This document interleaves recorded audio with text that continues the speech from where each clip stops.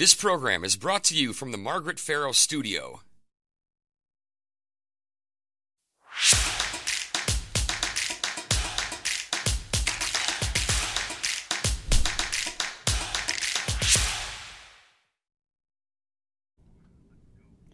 Hello and welcome to Newsmakers. I'm your host, Lisa Pugh. Monday, January 16th marks the Martin Luther King Jr. holiday, commemorating the life and accomplishments of the renowned civil rights leader. Yet since Dr. King's time, persistent disparities continue for Wisconsinites who are Black across several key areas. Today we are talking with Representative Dora Drake, a Democrat from Milwaukee, who is also chair of the Wisconsin Legislative Black Caucus. Thank you for joining Newsmakers. Thank you for having me, Lisa. It's a pleasure being here. So when the show airs, it'll be the Martin Luther King Jr. holiday on Monday. How do you celebrate that day? So there's so much to do. I know previously before I was elected, I would actually go and volunteer in the community, whether there's acts of service. But with this year in Milwaukee, we usually have an annual breakfast that YMCA has and commemorating his legacy. And so I know there's so many other events that different community leaders, organizations do in honor, and it's important that we keep their legacy alive and what he has done so far, not only obviously for this state, but for our country. Is it an important holiday for you personally? It is. I think it's always important that we look back at who's come before us. You know, I didn't get here by myself, and anyone that thinks that they're able to be here in this moment, in this time, fails to realize the sacrifices that people have made. And with Martin Luther King Jr., he dedicated his life fighting for civil rights, advocating for the best interests of Black individuals across this nation, and it's only my due responsibility to making sure I push that forward. In December, you were unanimously elected by your colleagues as the chair of the Wisconsin Legislative Black Caucus. Tell us a little bit about the caucus and its goals. Absolutely. So our caucus is obviously diverse in terms of region. The majority of us are from Milwaukee, but due to some of the representatives from Madison, it shows the growth that is happening in our state. And so in that, we also recognize that there are other communities that are growing as well. I've spoken to some folks in Green Bay who, want to get more engaged, right? And I know working in partners with our other colleagues throughout the state that's important. So I think most and foremost, the caucus's goal is to do what is in the best interest of African Americans throughout this whole state, but in tangible ways. Right, I know that there's been past legislation that many of the caucus members has introduced and pushed throughout the years, whether it's the Crown Act, whether it's legislation around addressing gun violence in our communities.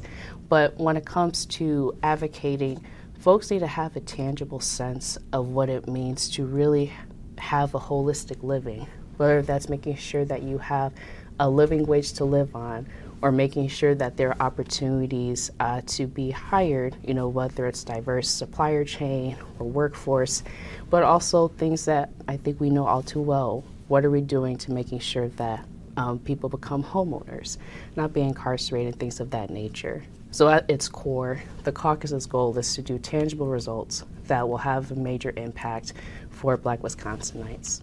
In your announcement about your election as chair, you talked about goals for the caucus for this coming legislative session. You said the caucus would be focused on creating means for economic security, ending gun violence, investing in youth, and continuing the fight to end racial and social disparities. Those are lofty goals. They are. How do you think you will mark progress? I think it'll mark progress based on not only what legislation we're able to introduce, because I think there is value in saying what needs to be addressed in our state legislature, regardless of the political makeup, right?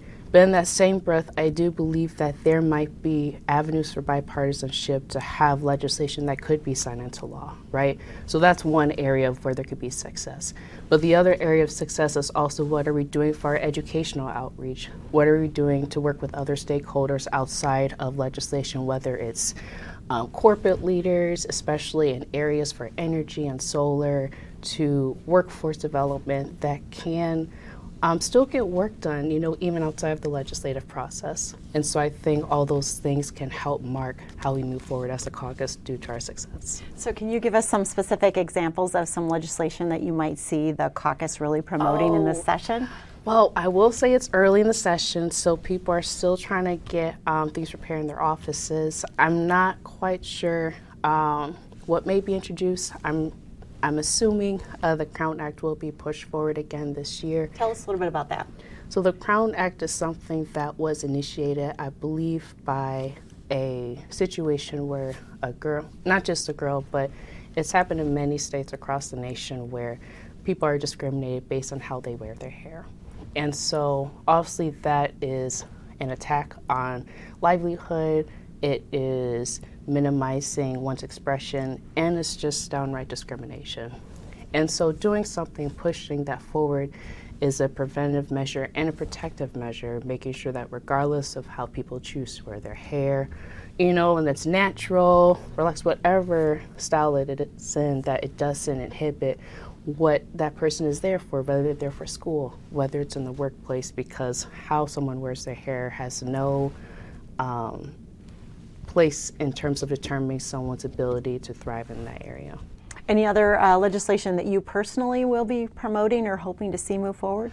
What I am hoping to look forward to is innovation. So I know, in the pandemic, we saw how technology became something that all of us needed, right? It was no longer something that was an accessory. Luxury, yes, but it's a necessity now. And I think we saw how much of a digital divide we have seen, not just in urban communities, but in suburban and rural communities too. And so when we talk about, technology and innovation, Milwaukee, Madison, and even Green Bay are currently trying to making sure that we stay up to date with the new innovation that can happen in our state. It keeps people here, it attracts folks to stay, and there's local talent here that we need to be reinvesting and making sure that we give them opportunities to become leaders, whether it's in management, executive, board members, and that and the other. So I'm hopeful and excited that some of those legislation measures would be coming forward this year. In almost every interview I'm doing with legislators now, I'm asking about this record budget surplus, more than $6 billion. Mm-hmm. I've heard many ideas. Is there a particular idea on use of those funds that you think could have a significant impact on these significant disparities for Black residents? Absolutely. I think there needs to be an intentionality of where we put funding to not only promote economic growth, but also safety. I know safety is a big topic, not just in the Milwaukee area, but just statewide. And a lot of what we have seen in our own communities is what are we doing to prevent those measures? And a lot of those things are being invested in. So that's one area that I believe. What's an example of something that isn't being invested in? So I would say violence prevention is one. So my background personally, I was a pretrial case manager and then did reentry services for a year. But what I have seen is a lot of the folks that come in contact with the justice system usually means that some time before they got there, someone failed them. And that falls on us because we all collectively have a part in that. And so if there are measures to do preventive work, whether it's making sure, it's a multifaceted approach. Kids making sure they can read and write before third grade, making sure that people are in sustainable and strong homes, making sure that they have jobs that they can support their families and put food on the table, are all different ways on how you prevent violence before it gets to where people feel like they have no other option. So that's where you'll be looking for that surplus to be targeted. Who do you think are your key allies for the goals of the caucus this session? So the key allies, I think, are probably going to be vast in terms of, I know, obviously the majority of, actually all Black Caucus members currently are Democrats, and so we all, have Democratic values in that. But I hope, so obviously, our Democratic caucus has been huge allies in what we've pushed through over the years. But I'm hoping that there might be a window for bipartisanship. Because in a state like Wisconsin, due to how gerrymandered our maps are, there's no way any piece of legislation can get through unless it has bipartisan support. And I'm hopeful that in areas where it's maybe workforce development or things that can push the betterment of Black Wisconsinites in the economic sense, that there might be some opportunities there. And even outside stakeholders, maybe there are community members that I know are huge proponents in the work that we're trying to do, whether it's local organizations, organizers that have been doing the work before. I'm sure a lot of us have been elected. So those are going to be our key stakeholders throughout this session. Main obstacles? Main obstacles? Oh, that's a good question. I will say, I think it's a little too early to determine, but I think it really will determine on the sausage making when it comes to the legislative process. You know, obviously there are concerns that each district has, you know, in terms of the agenda items that us as a caucus are pushing forward, getting to get the majority of other colleagues of ours to support those initiatives. So I think the discussion and the sausage making is where that probably will be the biggest obstacle that we'll be facing. Hard work. Yeah, absolutely. As we mentioned at the top of the show, and we kind of been talking about this, that all the disparities for Black Wisconsinites, we want to provide a little bit of an overview for our viewers of some of the data from various sources. Black people comprise 6% of Wisconsin's general population. In education markers, Wisconsin's racial disparities in assessment data are the worst in the nation. According to analysis from the Milwaukee Journal Sentinel, in fourth grade math, white students in Wisconsin scored about 37% higher than Black students. In fourth grade reading, white students in Wisconsin scored about 22% higher than Black students. If we're looking at health outcomes, Wisconsin DHS says infant death rates for Black babies 2.7% higher than for white babies. The Commonwealth Fund scorecard graded Wisconsin very poorly for Black residents. Wisconsin's health system overall ranked 32 out of 38 states. And then looking at incarceration rates, the Sentencing Project says Wisconsin has the highest rate of incarceration among its Black residents. One of every 36 Black Wisconsinites is in prison. Some pretty startling statistics. How do you explain those disparities? Do you see a root cause? Well, the root cause is poverty. So I believe even before we got to these disparities, at one time, you know, Wisconsin was known for its manufacturers, and we had companies here where people can walk to work, could have a well-paying job, come back, and was able to obviously take care of their family, you know, and obviously with that, take care of their health, this, that, and the other. But when those companies went away, there was a loss, and it was a divestment from, at least in Milwaukee area, of support, you know, economic support from there. And so at least I can say specifically to what happened in Milwaukee, when you intentionally divest and not plan to reinvest in those communities, that's what you see. You see increased crime rates, you see obviously poor reading scores because our property values determine, you know, how much funding goes into our school systems, and that's where it roots, the root cause of it is. And so when we talk about addressing these issues, yes, part of that, especially with health disparities, is making sure that there are more professionals that, one, look like us, but are also knowledgeable of some of the nuances that we collectively may experience that other folks may not. And being honest and saying that racism does play a role in that a lot of times. You know, I think that's the elephant in the room where we're scared to say, but it's the reality of it. Doesn't make anyone any less of a person, but you can address the root causes of it without naming it. And so I think as we move forward, when you address these issues, acknowledging that that has played a key role in how these disparities have come about in Wisconsin, but also realizing the role that economic support really has a key factor in all of those things. And so I think to point, you know, to education, we know that if kids cannot read and write by third grade, they're more likely to fall into that school to prison pipeline. And I've personally seen it, you know, in my work in the criminal justice system. So making sure that regardless of if you're the educator, if you're the administrator, or the parent, or even the community, at some point, all of us have to agree that we need to do what's in the best interest of that child. Because the children are our future, and if they can't be successful, then that has a direct impact on us when we're older, and they're taking the lead and they're leading us.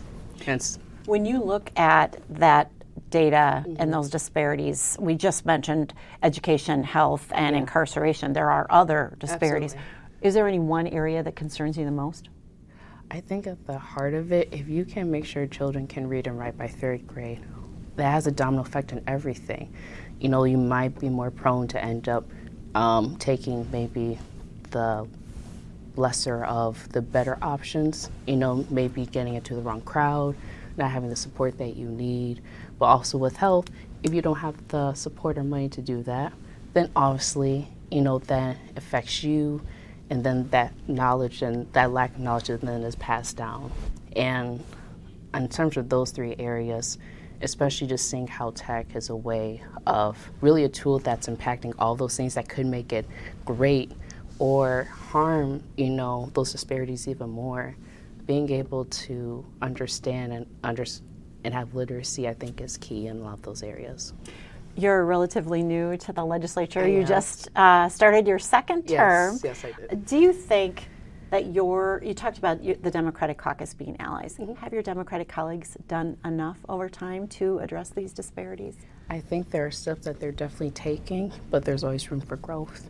And I think that's something that all of us need to be mindful of. Is with these disparities, obviously there's still work to do, right? But in that, I'm also going to say too that if we haven't addressed those issues, clearly there's still more that we have to do on everybody's part. You mentioned education and literacy. There have been many proposals over time to reform Milwaukee public schools where black students have the worst outcomes in the nation. What, other than additional funding, what other reforms or changes need to happen in MPS that the caucus supports? So I will say bluntly that one effort that was attempted last year was to completely dismantle MPS altogether.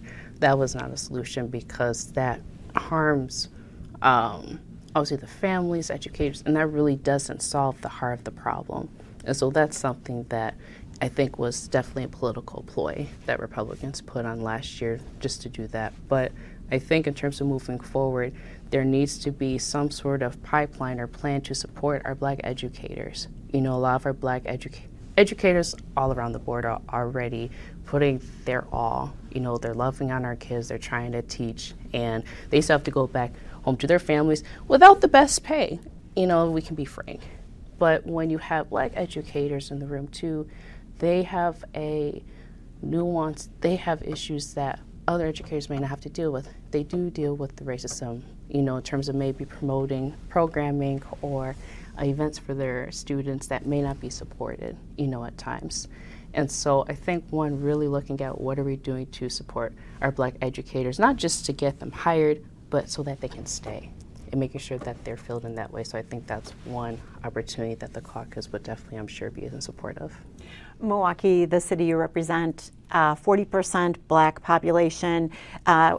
As I mentioned, I've talked to many elected officials over the last several months and prior to the November elections, and we asked lawmakers about their views on Milwaukee. Many lawmakers, particularly GOP lawmakers from rural areas, say they don't think Milwaukee needs more additional state resources and funding. What's your message to those outstate legislators? So my message is that Milwaukee is what economically sustains our state. You know, regardless if people want to acknowledge it or not, Milwaukee is the economic heartbeat. And so if Milwaukee fails, everybody else does. And this game of, you know, all games end to where there's no benefit is harming us and it's continuing to harm us. And so if folks have questions, I welcome them to have a conversation. It's because I know that there are cultural differences, you know, in urban, suburban, rural, in terms of the issues that we all advocate for. But if we're serious about moving forward, you know, we have to talk about shared revenue. We have to talk about giving local municipalities the ability to levy their own taxes to ensure the services that they provide are adequately sourced. I just did a ride-along actually with the fire chief in my district in Milwaukee, and seeing the love and dedication that our first responders have is honorable, but they could do so much more if they're serviced. You could say the same thing about our health providers, they're not adequately funded as much, or even our schools, or transportation, infrastructure all around. And so my message to them is that Milwaukee keeps the state going, and if Milwaukee fails, we all fail, and I don't think any of us want that. This past week, there was a joint hearing in the Senate Committee on Judiciary and Public Safety, talking about an amendment to change Wisconsin's bail policy to allow judges to impose cash bail differently on how people are when they're charged with serious violent crimes. You've said that amendment would increase disparities. It would. What did you mean by that? So in my line of work doing pretrial services, I have seen where clients have had the same charge, but due to someone maybe being more financially endowed with resources versus somebody else, someone that has more financial resources are able to hire, obviously, a private attorney that can work more on their behalf. And in my case, what happened with my two clients, my client that had more financial resources not only got his conditions reduced, he also got it to where he didn't have to see me anymore, and then his case was done in 3 months. My client that had a job, was probably trying to take care of his family, not only lost his job because of his pending case and still struggling to find work, his case lasted more than 6 months.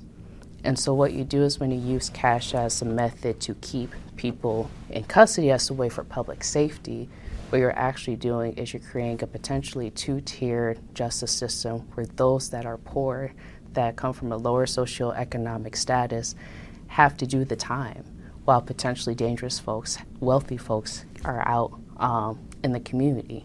And the best way to explain it is if there was someone that had a pending charge for armed robbery, right?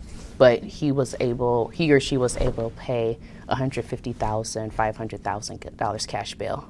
Would you still feel safe? You wouldn't. It's because he was just able to pay it to get out.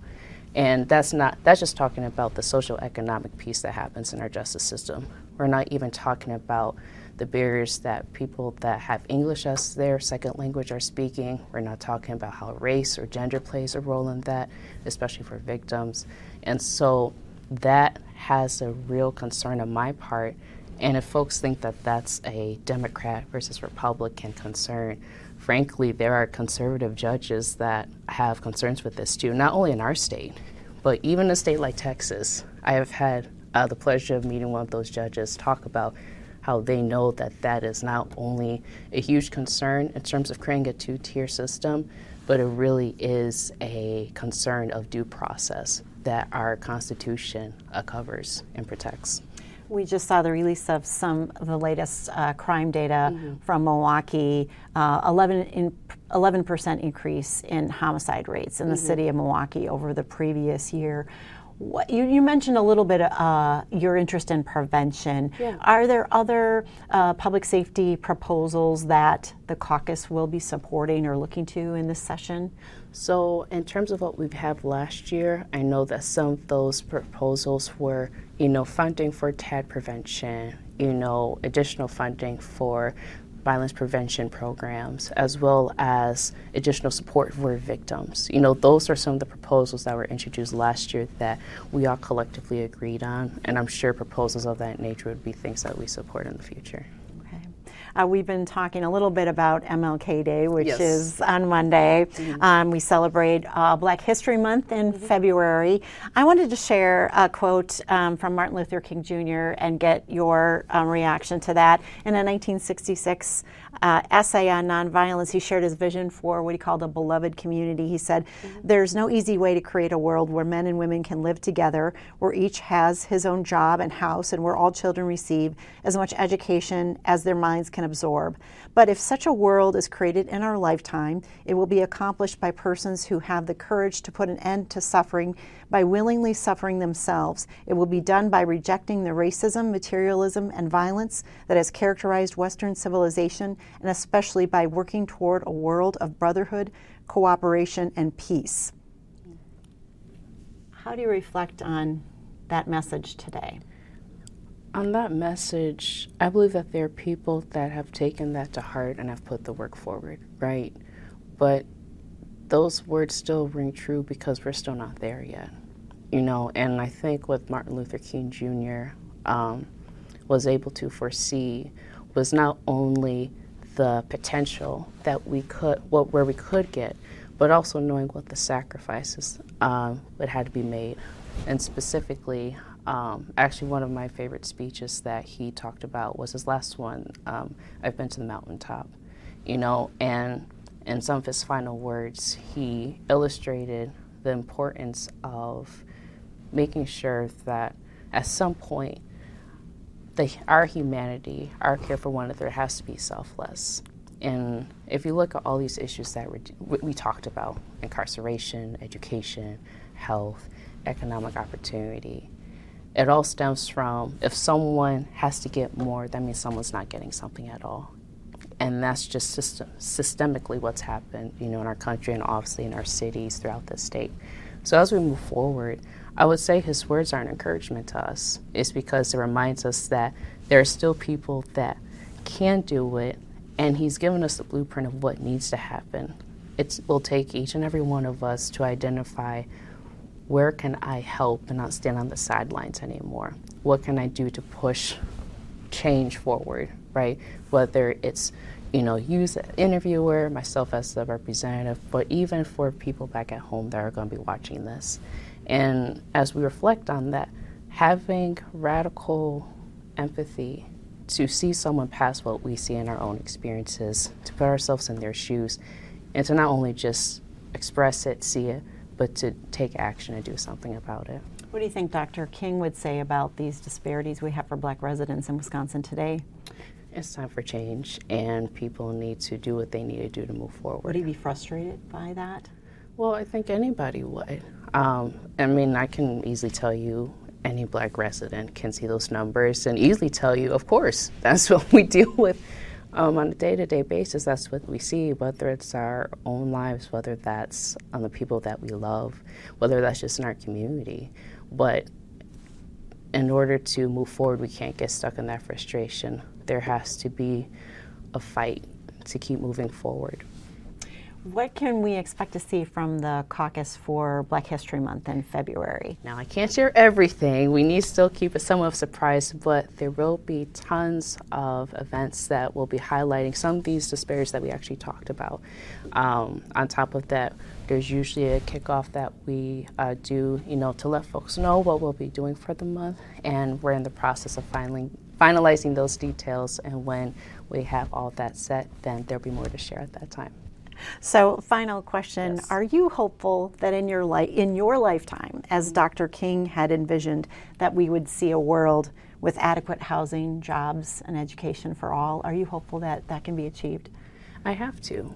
You know, in order to do this work, you have to have hope that something can change, you know. And for anyone that's in any space of public service, you get into it hoping that there's something that you can change to see better.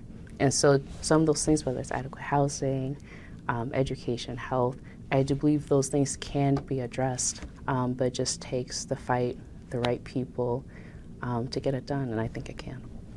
All right, well, thank you so much for joining us, Thank and you for having happy me. MLK Day. Happy MLK Day to you too. And thank you to the viewers of Newsmakers. Please join us again as we highlight the issues and sit down with the decision makers who make a difference for all of us. This program is a production of Wisconsin Eye, an independent, nonpartisan, nonprofit media network with a mission to inform, educate, and engage the citizens of Wisconsin. Wisconsin Eye is the nation's first and only independently funded state civic broadcast network, providing gavel-to-gavel access to government proceedings and events at the state capitol.